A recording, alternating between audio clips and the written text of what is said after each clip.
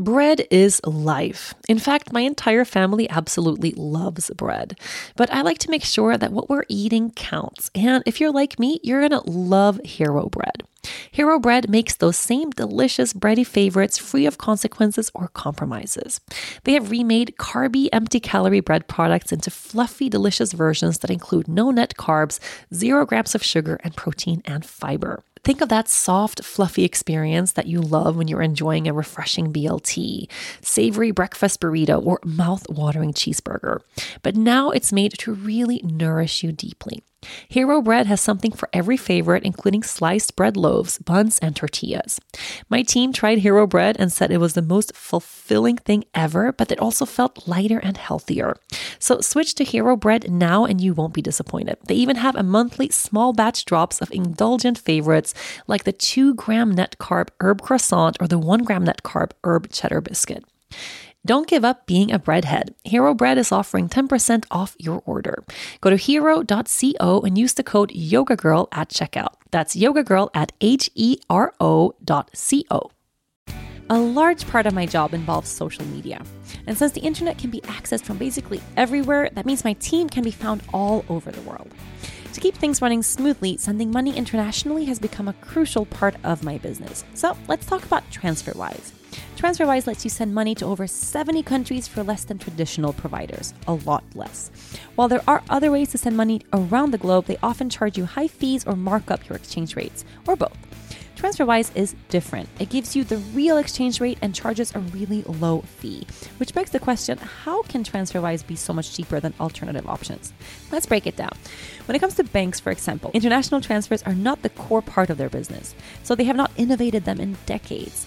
When you send money abroad with a bank, they charge you a ton because they're using outdated systems. Well, TransferWise is different. They reimagined international payments with smart technology.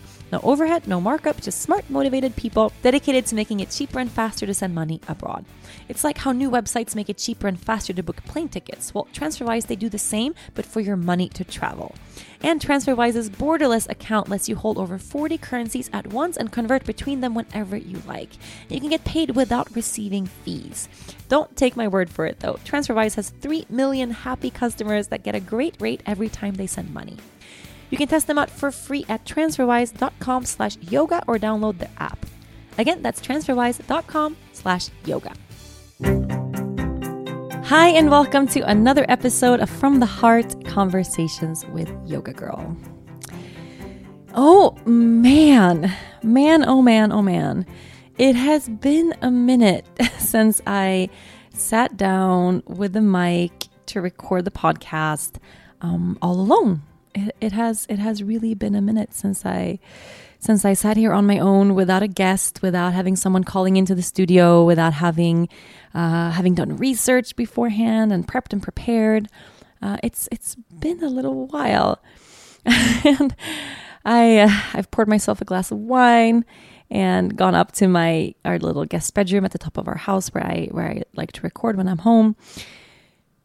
And I just turned on the mic a second ago, and I'm like, wait. What? How do I do this again? Can someone remind me how this works? Oh yeah. I just sit down and I just kind of pour my heart out. That's how this works. Okay. It's been it's super strange to say, but I can actually say I've really missed you in a way that I've missed sharing in this way. I've missed just kind of sitting down and taking a deep breath and talking about whatever is within my heart in this moment in time. I want to start off and just, first of all, give a ginormous thank you to every single person that has listened to the podcast the past couple of weeks. We've had 2 really intense weeks, one after the other, talking about cultural appropriation in yoga and also talking about race and how to be an ally for women of color. I had 2 beautiful guests on, Susanna Barkataki and Rachel Cargill, and they were fairly, I don't want to say political episodes, because I don't think they are. They're very, very human episodes and super important and real. But they were very dedicated to a specific topic, and a topic that, might have made some of us a little bit uncomfortable.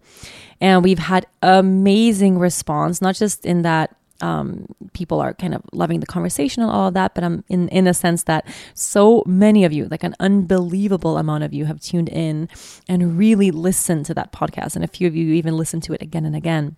So both of the past 2 weeks. So I just want to say thank you for tagging along. Thank you for together with me opening your hearts and being willing to learn and being willing to educate yourself or to educate your own community and the people around you, or maybe even just to go in a direction where you don't feel comfortable. Just taking part of a conversation you normally are not a part of. So just thank you for that. It's been intense. I gotta say. And right now, I feel like I have so much to talk about. I have so much to talk about. I actually don't know where to start. It's been almost a month since I sat down to record just on my own like this. And over the past 3 weeks, I have had moments again and again where I've been like, I need to do a podcast episode about this moment right now. Like everything I've learned right here, explaining how I feel or this and that. And then, how this podcast thing works. It's once a week. And even there has been moments where I'm like, okay, can we just do 2 episodes this week? It doesn't really work that way. So we have this kind of once a week deal, and that's what it is. So how that's kind of beautifully translated is I have started blogging a little bit more than I normally do, just to kind of express myself and to share what's on my mind. I have been speaking a little bit more through Instagram story and done some Instagram lives, and I've been writing just a shit ton. So it's been a cool thing to see or to notice how important this podcast is in terms of my, I guess, outlet, like expression, just how I get things off my chest. And it's also been nice to sit in front of the computer and write more, because it's something that I kind of flow in and out of writing, and it's something that I love. If you follow me on social media, you know that I fairly often share these kind of long emotional captions about, life or death or everything in between. But I really missed having that space to just sit and write and blog, or as I've done the past couple of days, write the final edits and additions and things for my second book. So it's been a lot. Just kind of looking back at the past 3 weeks, I feel like I have gone through some sort of, I don't know, I don't want to say transformation because that word is too big, but something like that on a smaller scale. Like I've been in this little cocoon and I've come out on the other side. I don't know how to explain it. So where to begin? Holy moly. How about a deep breath?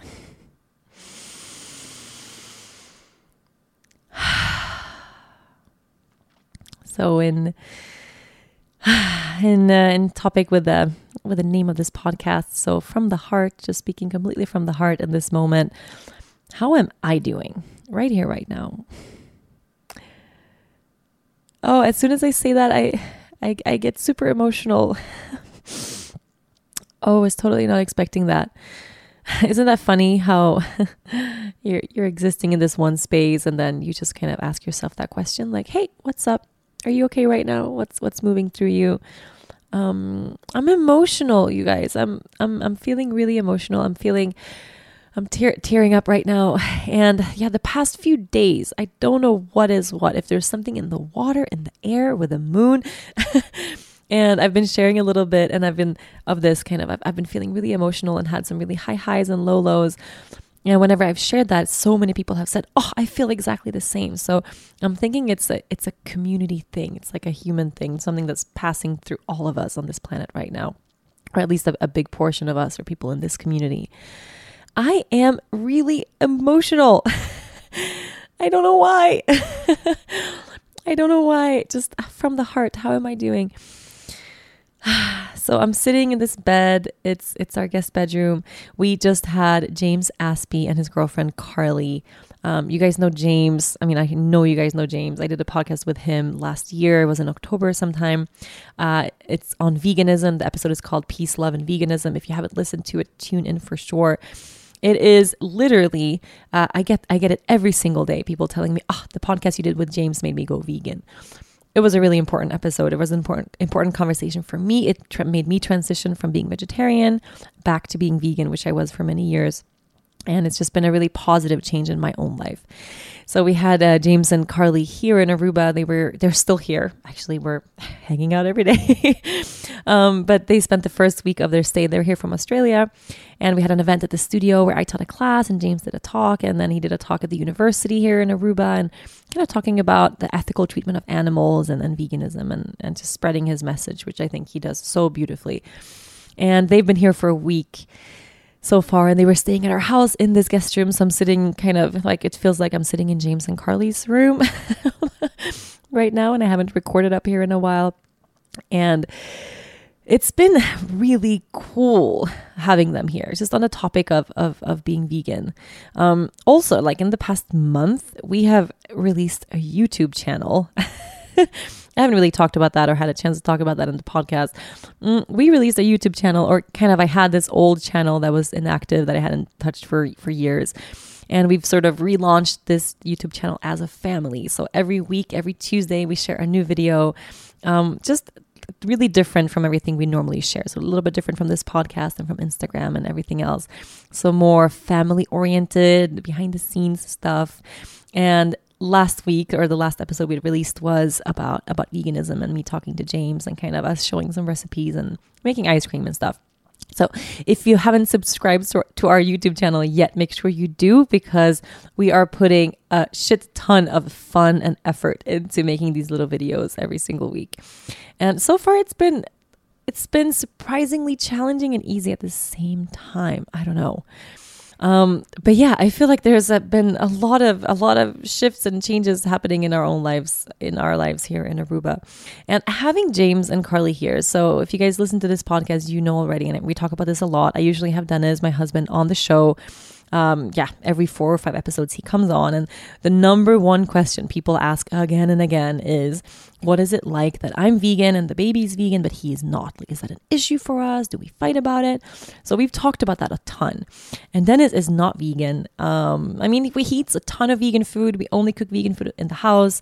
We don't keep like animal products and stuff in the house, but if we go out to eat or whatever, and it used to be like he would just eat fish.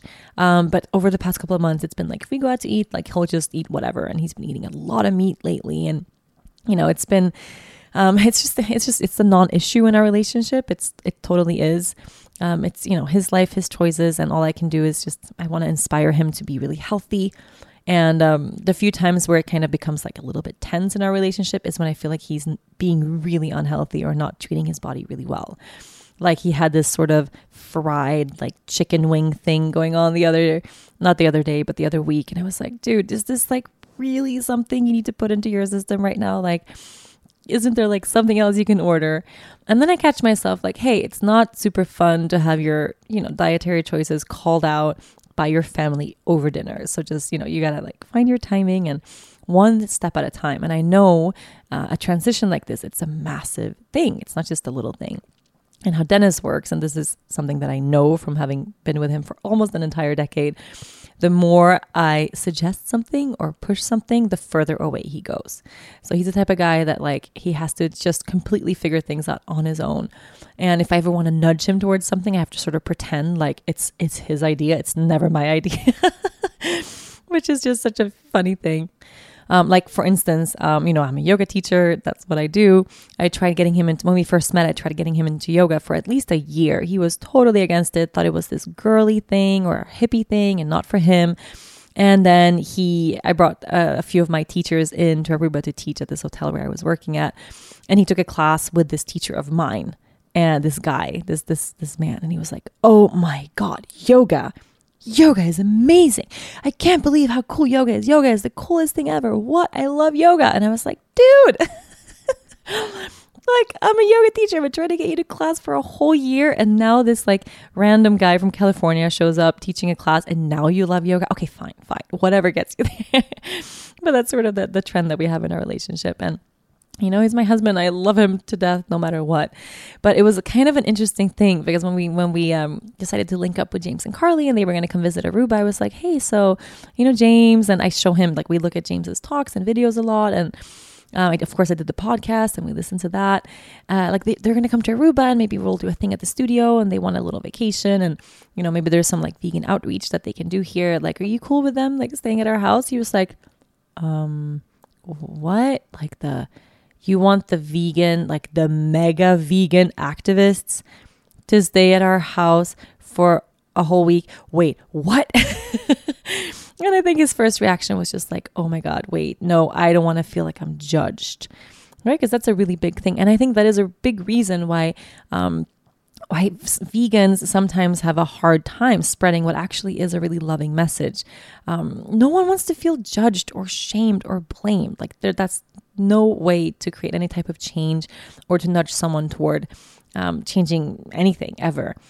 And I was like, you know what? Like, I really, really believe that like their way is just this super loving and conversational. And like, they seem like super uplifting people. Like we'd never met in person before. This is sort of how we roll. Like anyone off the internet, you're just totally welcome to come hang out at our house. But I'm like, I just, get the feeling that they're super cool. Like we've never met, but we're internet friends. And he was like, okay. Well, they seem like super cool people. Okay. But if they're going to be like judgy vegans, he's like, I'm not going to stick around. Like that's just does not sound like a fun thing for me. And I didn't know what to expect either, like in real life, like, because if you watch James or Carly, if you watch them online or like James has spoken in front of like 30,000 people at marches and he has viral videos of millions and millions of views and, has done some really extreme things like 24 hours of being tattooed or biking like 5,000 kilometers or being silent for an entire year for the animals. Like who does that? Like he's kind of an extreme guy. So we didn't know what to expect. But it's been a really, really, really lovely week. Like they're super cool people. We've made amazing food at the house and we haven't had basically almost no vegan conversations at the house, like over dinner. And they know Dennis isn't vegan. So I think it's just been this kind of respectful way. Like there's, like Dennis has heard everything he's ever going to hear. There's no need for this to become this kind of preachy situation. So it's been really relaxed. And already like day 2 or 3, Dennis was like, oh my God, like they're so chill. And this is not what I thought they were going to be like talking about veganism nonstop and trying to like shame me for not being vegan. And that's just not how they roll at all. And the beautiful thing about this, so they were here at the house, like, 7 or 8 days and no big vegan conversation. I mean, of course it's come up here and there, but there's been like no big, like, discussions or debates or anything like that. And all of a sudden, like really all of a sudden, day 5, Dennis comes up to me at the house. He's like, hey, I'm about to go for this long bike ride. I'm like, yeah. He's like, is Gatorade vegan? And I was like, what? Like Gatorade? He's like, that's normally what I drink like halfway through the bike ride. Like we stop at this little supermarket, they go for these like 100-mile bike rides, him and his triathlete group. Training for Ironman. He's like, we stop at this little like supermarket and normally because like, I need like the electrolytes and sugar and stuff, like I'll just grab a Gatorade or like whatever. Is that vegan? I'm like, I don't know. I would think so. It's really bad for you. It's like high fructose corn syrup and like weird coloring, but I don't know if it's vegan. Like, let's Google it. And I Google it and Gatorade is vegan. Most of Gatorade is vegan. And I was like, yeah, it's vegan. He's like, oh, okay, cool. I just wanted to make sure, I was like, okay, so that's cool. And then I went biking and I was like, James, Dennis just asked me, and he never, ever in a million years, like he's never asked me this for anything ever. Like if Gatorade was vegan, he's like, that's interesting. I was like, yeah. And since then, like since they've been here or since they came, like Dennis has been 100% vegan without a single word from anybody, like without any like, decision or like big, like, like kind of telling the world like, I'm going to try to be vegan now, like nothing like that. He's just like had little questions here and there. Can I speak? Like, what is happening with my voice? Here and there. He's there, here and there. There. I've forgotten how to say the most basic word in the history of the world. How do you say there? There? Okay, I'm moving on now. What the fuck? I'm a little bit tired, and I've had half a glass of wine, so if that comes out in this podcast, I'm terribly sorry. But anyway, a bunch of stuff. Like, and I was like explaining, I was like, hey, like if you like all of a sudden care if stuff is vegan. Like I didn't say it like that, but I was like, that's kind of like crazy that he is asking. I'm like, I can make you like a super cool sports drink for you to take with you when you bike, like coconut water, salt, fruit juice, water. Like there's this basic recipe that just gives you the same stuff that you need that comes in Gatorade, but it's like, it's good for you. Like it's not bad. He was like, okay, yeah, like I'll take that. And I'm like giddy with excitement on the inside, but I can't show Dennis how excited I am that he's asking me for healthy stuff. So I'm like quietly like preparing my recipe for this the most important energy drink I've ever made in my life. Because what if Dennis doesn't like it? He's going to revert back to Gatorade or whatever else terrible stuff that he like normally eats.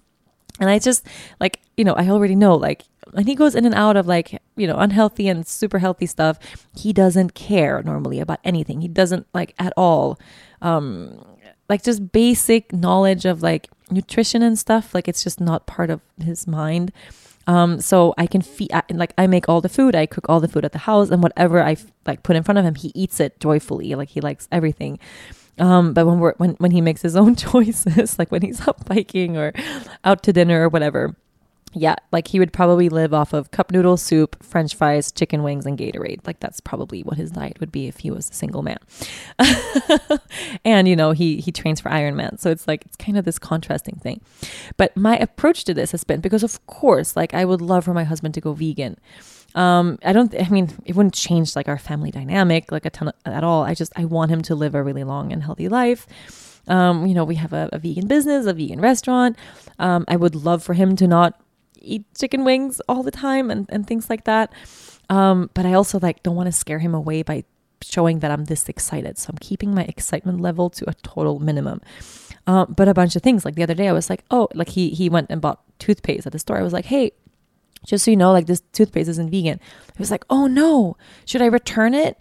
Wait, maybe I can give it to someone who wants it. Okay, wait, do we have something else? I don't want to use it. And I was like, okay, that's cool. You don't want to use the non-vegan toothpaste. Oh my God. You are listening to From the Heart, Conversations with Yoga Girl. If there's something I'm always trying to cultivate more of in my life, it's being calm. Imagine an uncluttered space to catch your breath. Feel relaxed and take pleasure in the little things. Well, guess what? Parachute just launched their fall 2018 collection, and it's all about creating calm. Mornings in bed cuddling with the baby, Dennis and Ringo just got a whole lot cozier. Let me tell you more about Parachute. They make modern bedding and bath essentials for a more comfortable home. They only use the finest materials, 100% long staple Egyptian cotton for their percale sateen, pure European flax for their linen, and 100% Turkish cotton for their towels. With smart, simple, and unique details, any room will feel crisp and clean.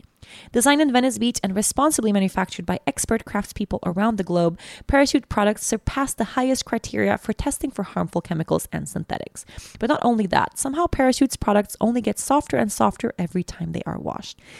I sleep even better knowing that my purchase is helping a variety of incredible causes. Return items are donated to Habitat for Humanity, and Parachute is committed to helping animals too. Ringo can usually be found on my bed, but for every dog bed purchased, they donate a percentage of sales to foster-based shelters located in LA. I dream of a world where everyone starts their day cuddling in the coziest blankets. Spend time to wake up slowly with Parachute. Visit parachutehome.com/yogagirl for free shipping and returns on Parachute's very comfortable bedding and bath linens. That's parachutehome.com/yogagirl for free shipping and returns on Parachute's bedding and bath linens. They offer a 60-day trial, so if you don't love it, just send it right back. Are you ready for spring? I sure am. Over here in Sweden, I make it my business to get outside and get some sunlight on my skin each and every day. But in the winter, that can be really hard, and your body will feel the effect of that. Did you know that 97% of women ages 19 to 50 are not getting enough vitamin D from their diet? Luckily, Ritual's Essential for Women 18 Plus was shown to increase vitamin D levels by 43% in a clinical study. Ritual is a clinically backed multivitamin for women 18 plus with high quality and traceable key ingredients in clean bioavailable forms. You get 9 key nutrients in 2 delayed release capsules per day that optimize your body's absorption. And the best part, you can trust what you are putting in your body because Ritual has the USP verified mark. That means that the product contains the ingredients actually listed on the label. And only 1% of supplement brands are able to get this mark, so it's a big deal. Ritual's multivitamins are vegan, non-GMO project verified, gluten and major allergen free, certified B Corp, and made traceable. I have taken Ritual for years because of reasons like this. I love knowing that the ingredients in my vitamins are actually doing their job. Otherwise, what's the point? No more shady business. Ritual's Essential for Women 18 Plus is a multivitamin you can actually trust. Get 25% off your first month for a limited time at ritual.com/yogagirl. Start Ritual or add Essential for Women 18 Plus to your subscription today. That's ritual.com/yogagirl for 25% off. So this is sort of like this kind of change that is happening in our household right now. We've had tofu 3 times this week. Dennis normally never eats tofu. Like tofu is like one of those things that he's like, no way. And he just doesn't say anything. He seems like stoked about everything. I don't know what's going on. Like there's something in the air that's just making us all really susceptible to change. I don't know. And I've been reading up about, so this new moon that we had on Sunday, apparently it's kind of a big deal, this new moon. I'm not super well versed in astrology. But this new moon came, from what I've read, with this inner shift, this sort of forcing us to look at all of our stuff that isn't cleared, like anything that's clogging the drain, anything that's in the way, an obstacle, unhealthy patterns, kind of bringing that to surface and giving us this amazing opportunity, if we show up with courage, to change, to open up to this new sort of consciousness or this new sort of reality, whether that means, a little dietary change or a shift of consciousness, a learning, educating yourself. I don't know. And for me on a personal level, like I have had so much of that. I don't even know how much, because I could totally dedicate an entire podcast episode to solely speaking about cultural appropriation and yoga, which has been such a massive topic in the front of my mind. We've made some changes at the studio. I've had a lot of learning come my way, and also a lot of assurance in kind of what I've already been doing in a really good way for a long time. But just this sort of evaluation of my life in a lot of different areas. And it's been uncomfortable. I gotta tell you, it's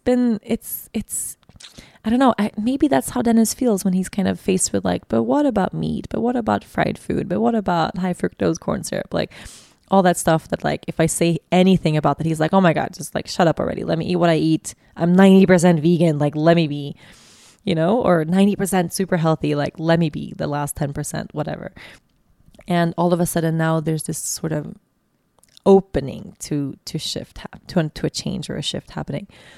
And for me, specifically on the topic of cultural appropriation and yoga, this was sort of, when you have something on your mind and then all of a sudden it's all over your social media feed? I don't know if that's like Facebook has this little chip imprinted in our brains already. But like I'll think about something or someone will mention something to me and all of a sudden there's an article that pops up or a friend shares this.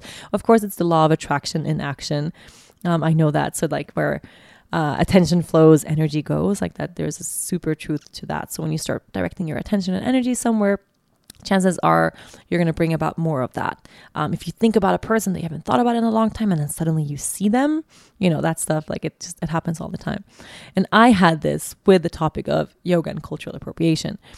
It was a conversation I had with a friend, and then an article shared in my Facebook feed. And then all of a sudden, this girl I follow on Instagram shared this whole big story that she put in her highlights about cultural appropriation and yoga. And for me, when I've been kind of faced with this, or when I've had the discussion on this before in the past, it has not been yoga related in a way of kind of looking at everything that yoga is, and on this big picture scale of, should Western people or white people be teaching yoga? Like it's never been on that large of a scale. It's been more related to kind of the tools and the accessories that come along with the practice or with the lifestyle of living a yogic lifestyle. So is it appropriate to put a painting of Ganesh like in your home? Is it appropriate to wear a bindi when you go to a music festival? Is it appropriate to wear a Native American headdress? Conversations like that, and things that I feel like are being called upon or are kind of being addressed in all of our communities and societies right now, which is an amazing thing. And when I was faced with sort of this kind of big wave of the big picture question, should you be teaching yoga as a white woman? It absolutely challenged me. I mean, it kind of shook my whole core a little bit, because it challenged not just this little accessory or tool that I use with my practice, but it challenged my whole being. I have so much of my identity invested in the practice that I love, this, and it's not just this, an hour a day that I have for something sacred, or for some people it's an exercise or a way to kind of get out of your head and into your body and move and stretch or whatever. For me, this is my whole life, really my whole life. Yoga is personally, it's kind of what gets me out of bed in the morning. It's what keeps me sane.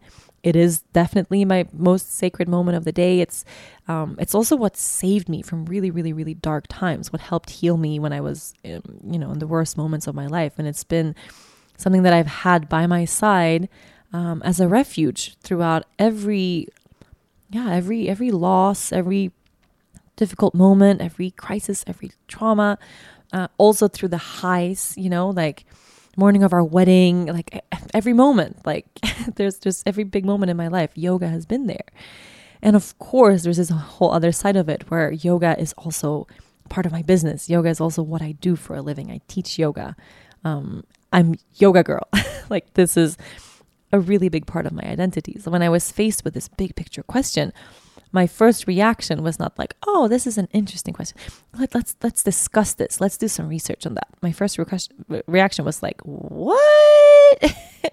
Like, whoever asked that, like, fork you. Like, you must be out of your mind. This is crazy. Of course, it's not cultural appropriation to teach yoga. Like, this is a practice brought here from India on purpose with intention. Yoga should be spread far and wide. It's this amazing, life-changing thing. And then the further this conversation kind of progressed and the deeper it got, so many big pieces of this came up that deeply challenged not just, my core belief in that yoga helped change my life and should continue to help change people's lives all across the world, but am I practicing and teaching yoga in a way that's respectful enough that it fully honors the origin and the history and the philosophy of this mega ancient practice? And the truth of that question, I mean, it took not that much soul searching. The big question, the should I be teaching yoga? That was fairly quick for me. Should I be practicing and teaching yoga? There's a big resounding yes in my heart from that place. Anyone who's ever practiced with me, who's been practicing with me for years, anyone who's attended programs, will know that this is the most sacred thing that I do. There's nothing about yoga for me that's just exercise, or that's become this kind of westernized thing where it's lost its roots, or it's no. I mean, for me, anything that I can do as a teacher to bring about more of that connection, more of that union, I do. And that's become almost like this art form for me, is how deeply can I make people connect on their mats? How deeply can I anchor us as a community, and for each individual to deeply connect to why they're here, to setting that intention, to finding purpose, and then of course making space for healing on the inside so that we can use that healing and step out into the world and do amazing stuff. Yoga for me, it's not the beginning and the end. Yoga for me, the biggest piece of yoga is the giving back. That's at the root cause of it's the root and the heart of everything. So for me, those questions, they were fairly easy to answer, but just the fact that I had to kind of stop and kind of evaluate, like, hey, how am I showing up in the world in this way? How am I showing the world what I do? How am I showing up in my studio every day? How am I greeting my students? What am I offering? And of course, it's not just me. It doesn't end with me, but we have 30 plus, 35 plus employees in this business. How is each of these people showing up for the world? How are our I don't know, we have 9 teachers at the studio, I think right now. I'm also responsible for them, right? And every single student that steps into their classes. So I had to kind of sit with, okay, I need to really look into what we're doing at the studio. Has there been any, of course, they might be unintentional and no one means any harm with anything that's surfaced as something that we with time changed. There's been no bad intention. No one has wanted to be offensive or disrespectful or, mindless at all. Everything has been brought out from this place of heart.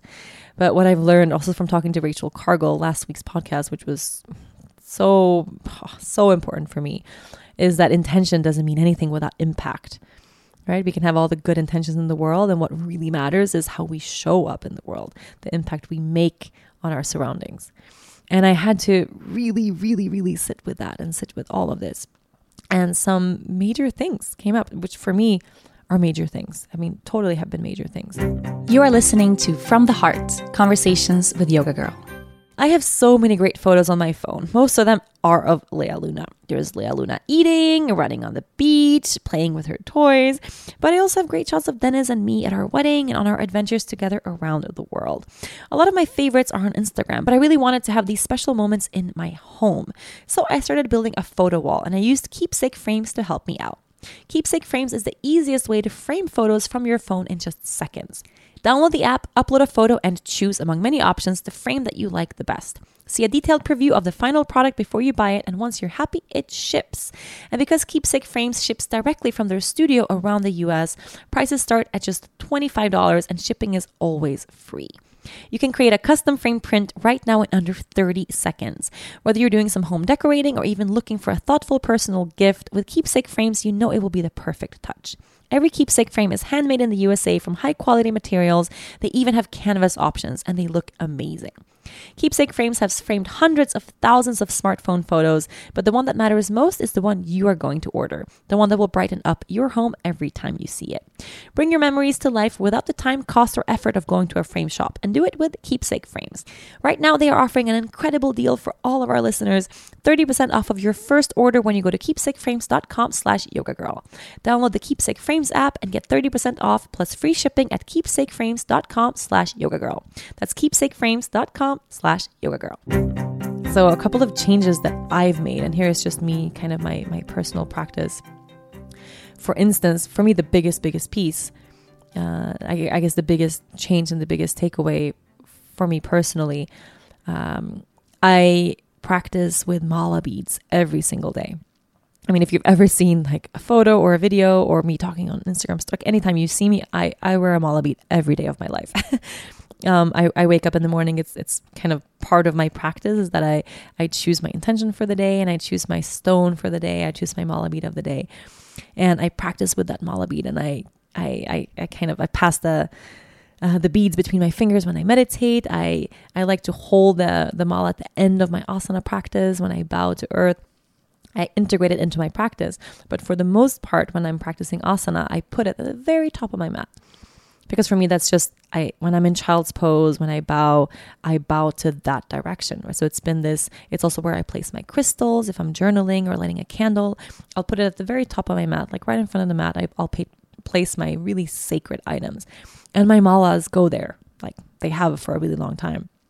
And I've known that, in Indian and Hindu culture, anything that touches the ground, anything kind of ground level where we put our feet, is seen or known as an impure place. Like you don't put your sacred statues of deities or Hindu gods, you don't put them on the floor. Like that's a disrespectful thing to do. And I've been aware of that. It's also in Buddhism, like you don't put Buddha on the floor.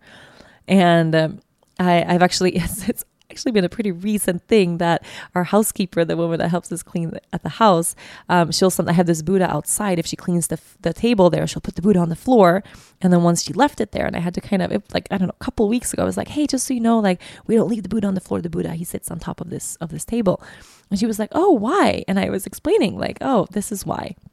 And then this conversation started, and I kind of went full circle with, oh, like this is kind of a little crazy to me. But having the conversation with Susanna was like, well, if it's in our culture, the culture from which yoga stems from, it's not a respectful thing. It's not honoring these mala beads, which is such a sacred part of this culture and of my personal practice.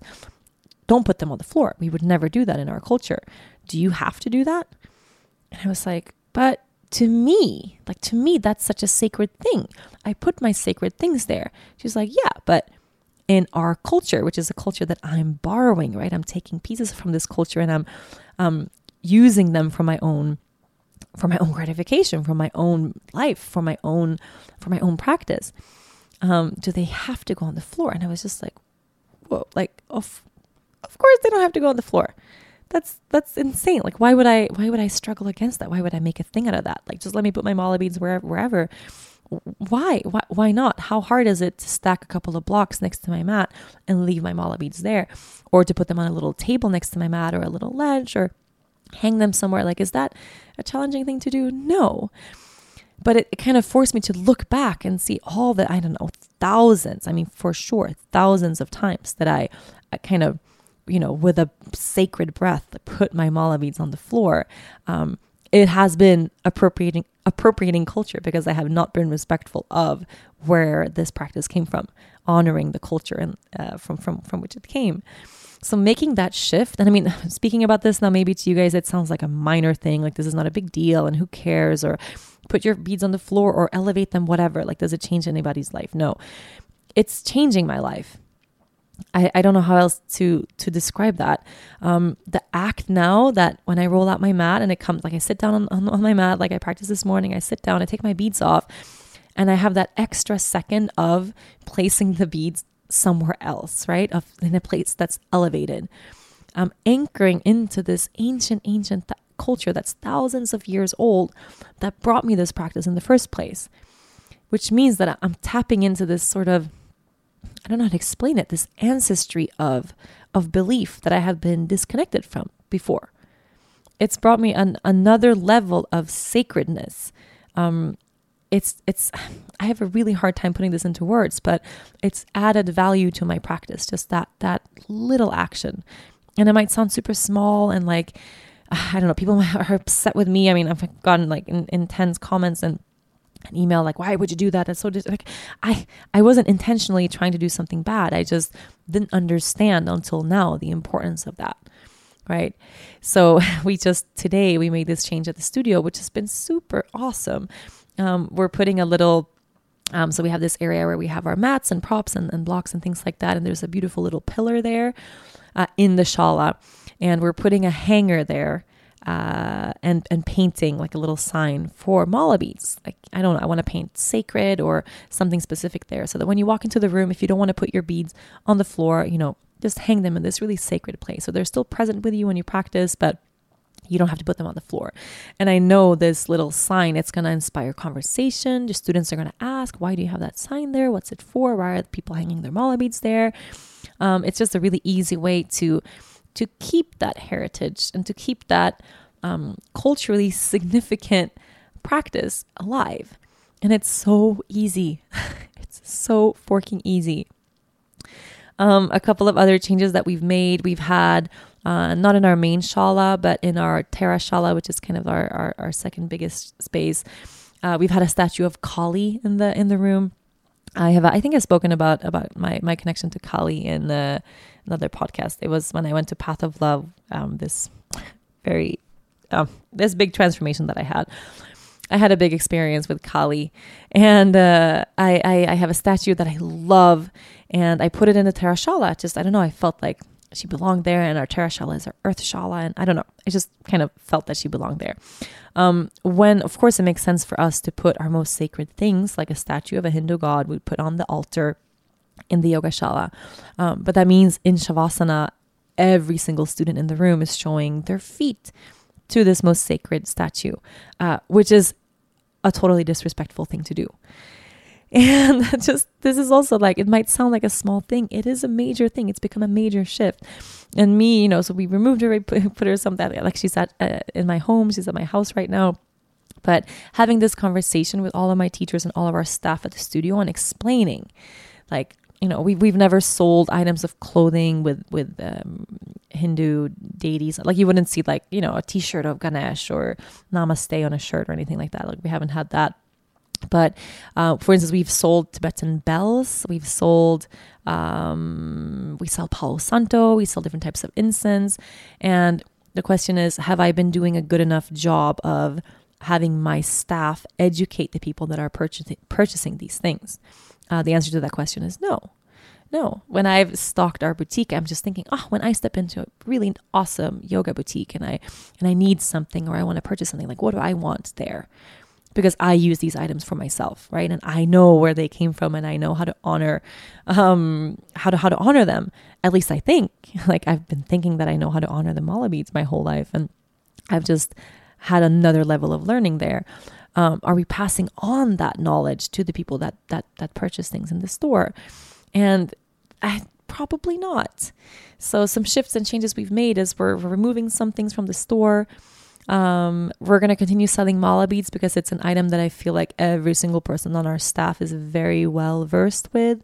And we can help educate people that buy them in a really good way, and people use them in practice and retreats and training. So it gives us a lot of time to do that. But there are other items in the store that we're just not gonna sell anymore. So all of these things, I don't know. If you don't care about this topic, it might sound like, who cares? And let everybody do whatever they want. And I've had a lot of comments of like, aren't we all one? Why have these fights that just separate us? And for me, that big understanding of how tapping into another culture, like a culture I wasn't born into, and doing that with an extra level of respect and understanding, it just adds so much value to why and how that practice unfolds for you in the first place. It doesn't take anything away. And if I can be more respectful, I want to be more respectful. If I can offend less people, like, hell yes. There's no reason for me to walk around and be offensive if I can avoid it, right? So then the question was, okay, well, if you would have come to the conclusion that for you as a white woman, teaching yoga is cultural appropriation, it's a bad thing, you should not do it, we would be having a really different conversation right now. I don't know what that conversation would have been, but there would have been a major shift that it would have had to happen for me. There's no way I can arrive at a knowing or a learning in my heart and then not make changes according to that. So it's been some uncomfortable shifts, but that have kind of resulted in just beautiful things. And from all of these conversations, of course, the most important thing has been diversity in our studio, diversity at our trainings and our groups. And that for me is what I'm seeing the biggest shift already now in. And it's kind of a cool thing. Like, it's kind of a really, really amazing thing. You are listening to From the Heart, Conversations with Yoga Girl. I always have such a hard time shopping for new bras, and I'm sure there are many ladies out there that can agree with me. Trying bra after bra and not loving them can be such a discouraging experience on a day out of shopping. But now the experience and much, much more has been completely revolutionized by Third Love. Third Love has created the perfect bra and the perfect way to get it. Right from the start, they help you identify your breast size and shape to find styles that fit your body with their Fit Finder quiz. You can take it right now, and in 60 seconds, your order can be placed and it's on its way to your house. It's actually fun and totally beats those awkward fitting room experiences. But Third Love knows that a perfect bra goes way beyond the shopping experience. That's why they are the industry leader, offering an incredible 70 sizes with cups from A to H, including exclusive half cup sizes and bands up to 48. Did you know most old school brands only carry 15 sizes? No wonder we have such a hard time finding the perfect one. Third Love knew that 50% of women fall in between standard cup sizes, so they took that information to heart. Each size is specifically designed for the perfect fit, and on top of that, with expertly designed ultra-soft fabrics, lightweight memory foam cups, straps that do not slip, and tagless labels to avoid itching, Third Love solves all of those pesky problems women experience when wearing a bra. Try a Third Love bra today, and you might even forget you're wearing it. If you don't agree, returns and exchanges are always easy and free. Third Love knows there is a perfect bra for everyone, so right now they are offering my listeners 50% off of your first order. Go to thirdlove.com/heart right now to find your perfect fitting bra and get 15% off of your first order. That's thirdlove.com/heart for 15% off today. So when it comes to our local studio here in Aruba, we have amazing diversity. In Aruba, there's 83 nationalities. We have every single type of person, like every culture, everyone is present at the studio locally. And then when we translate that to our teacher trainings and to our retreat groups, which are our more expensive programs, it's not showing up that way at all. So I've, fully understood that there's a gap either in how we market things or in the price point or in something along the way that I want to shift and change to make everything we do equally accessible for everyone, and to make sure that we have every culture represented in everything we do. It's so important for me. And birth through this has been this, I don't want to say new awareness of what I want to create in the world. We have something so beautiful coming this week. I'm going to cry now again when I think about it. And so much of that already relates to this. And we've done an amazing job over the past year and a half putting this out into the world. But what I haven't done is take a really good look around within myself, right? So if you heard the conversation I had with Rachel Cargill, like, how am I showing up? This podcast, how many guests of color have I had compared to how many Western, white people? It's definitely not a balanced number, like not in any single way. Has that been intentional? No. But already now, okay, hey, if I'm existing in this mainly white culture, in this mainly white community, I'm going to have to go out of my way a little bit more to make sure that we get people of color on the show, because they're not, in my immediate sphere, for whatever reason. And the moment I started making that effort, hey, I really want to, let's make space for this. Let's make this happen, and not just wait to see who writes and wants to be on the show. And, because mainly we've had white guests reach out to want to come on, or the other way around. And already now, we have a lineup of some super cool guests coming on the show that are just from all different types of the world. People of, I just, that I just couldn't imagine even having a chance to get on the show. And now that I had this new looking of hey, let's reach out and make the effort in different ways, and not just kind of be lazy and sit on our butts and see who shows up. It's already bringing about so much value. And I want the thought of someone looking at what we do feeling, I don't think I'm welcome there, that fucking breaks my heart. That totally breaks my heart. And there's no fucking way I will allow for that ever to be the case. So I'm fully dedicating not just the rest of this year, but I mean, whatever it takes to make sure that we have more diversity and that we have this totally open space, which already is, but I don't think it has looked that way. I haven't done a good enough job showing the world that this yoga and what I teach and what we do, it's for everyone. It's for everyone. And of course, with that, it's been, who really needs this practice? Who needs to fully be here? That's who I want to make this practice accessible for. That's who I want to make this healing accessible for. And I'm just smiling that I'm saying this. And it's kind of funny because if you look at this from the outside, it's all these difficult conversations. And I could have just been this doesn't bother me or whatever. Who cares? We have a good thing going.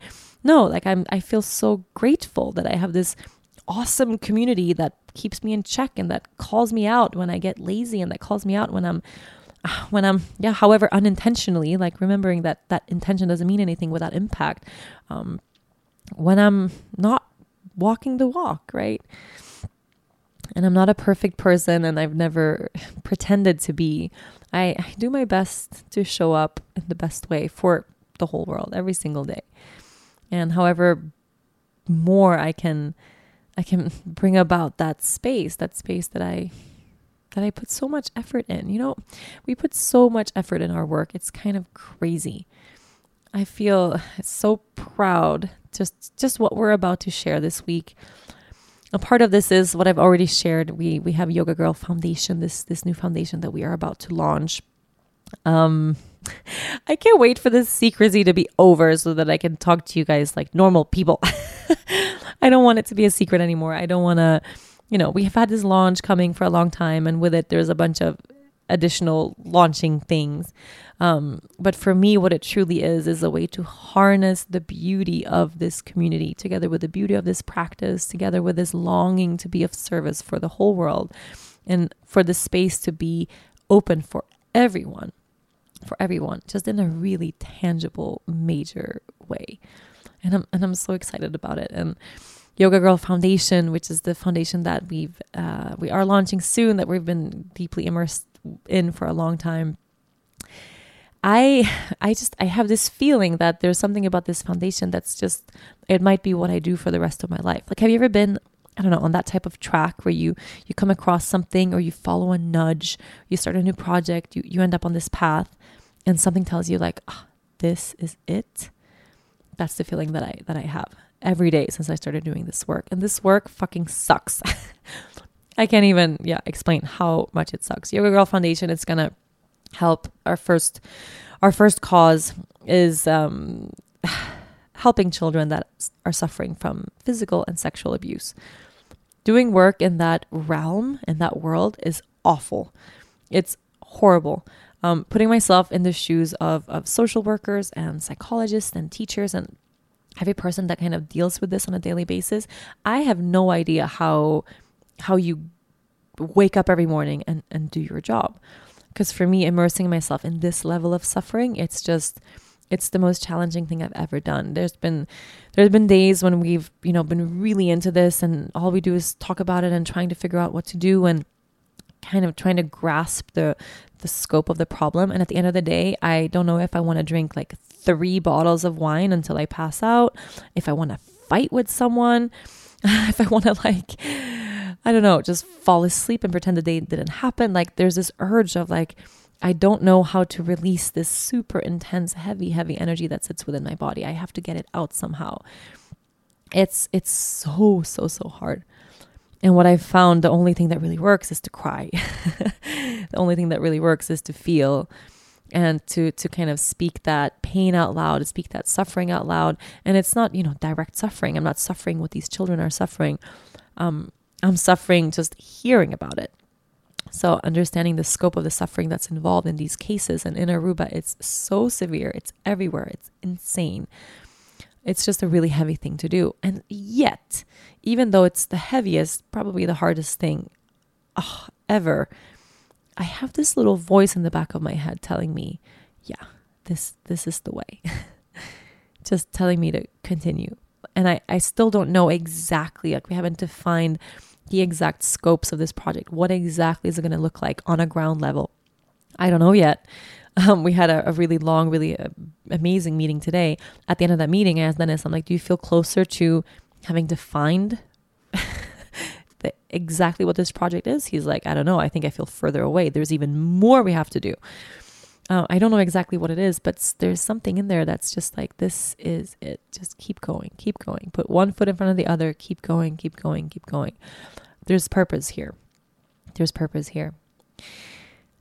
And there's so much we have in the works that will allow you to be a part of that. If you feel called, if you feel nudged, if you feel energetically like, there's something here that I want to dedicate my life to, or support, or, just be connected to in any shape or form, or use as a springboard to be of similar kind of service in my own local community. There's going to be ways for you to do that. There's going to be ways for us all to get really active and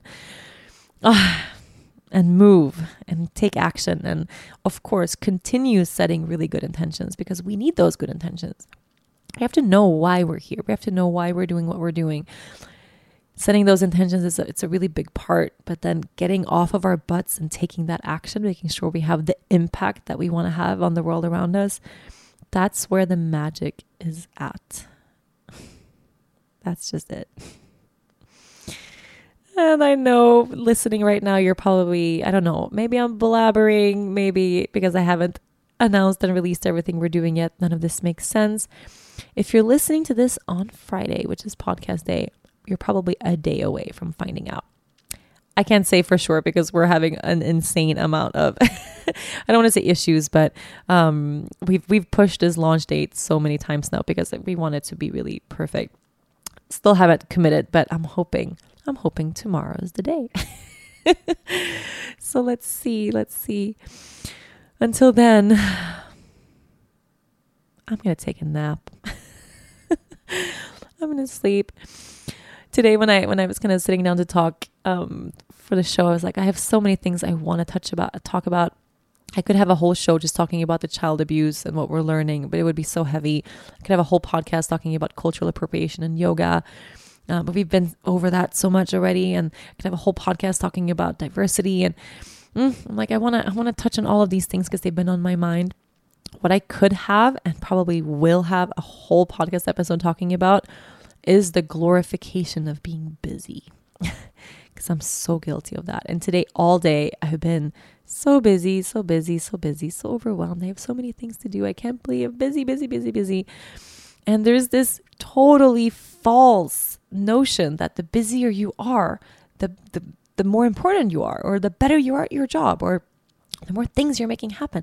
That shit is not true. Not true at all. I have days where I'm so busy I can't even see my hand in front of me anymore. And at the end of the day, I feel like I got nothing done. And it comes back to that impact and setting that intention and then doing one thing at a time, people. Really focusing on what's most important. So wherever you are at in your life right now, I hope you're not so busy that you're missing out on the really beautiful stuff that happens in the in-between. I hope you're giving yourself space to breathe and to be and to have fun and to balance all that hard work with play, whatever your hard work is, if it's motherhood or if it's office stuff or business stuff or family or whatever it is, balancing it out with rest and play. It's such an important thing. And again, I want to say thank you. Just thank you for listening. Thank you for holding space for me to blabber. And thank you for being patient. Next time we talk, I'm going to dive deep into all the amazing stuff that we have already released by then. So thanks for your patience. I love you so much. And next podcast might just be the biggest one ever. Love you. Long time. Mwah. Thank you so much for listening to this week's episode. If you enjoyed this episode, be sure to listen and subscribe to other great episodes of From the Heart Conversations with Yoga Girl. You can find all of them on rachelbraithen.com, on Apple Podcasts, Google Play, or anywhere you normally get your podcasts. Don't forget to leave a review while you are there. Thanks to the folks at Cadence 13 for their production work, and of course, thanks to my sponsors, TransferWise, Parachute, Keepsake, and Third Love. Please support them the way they support this podcast. I'll see you next week.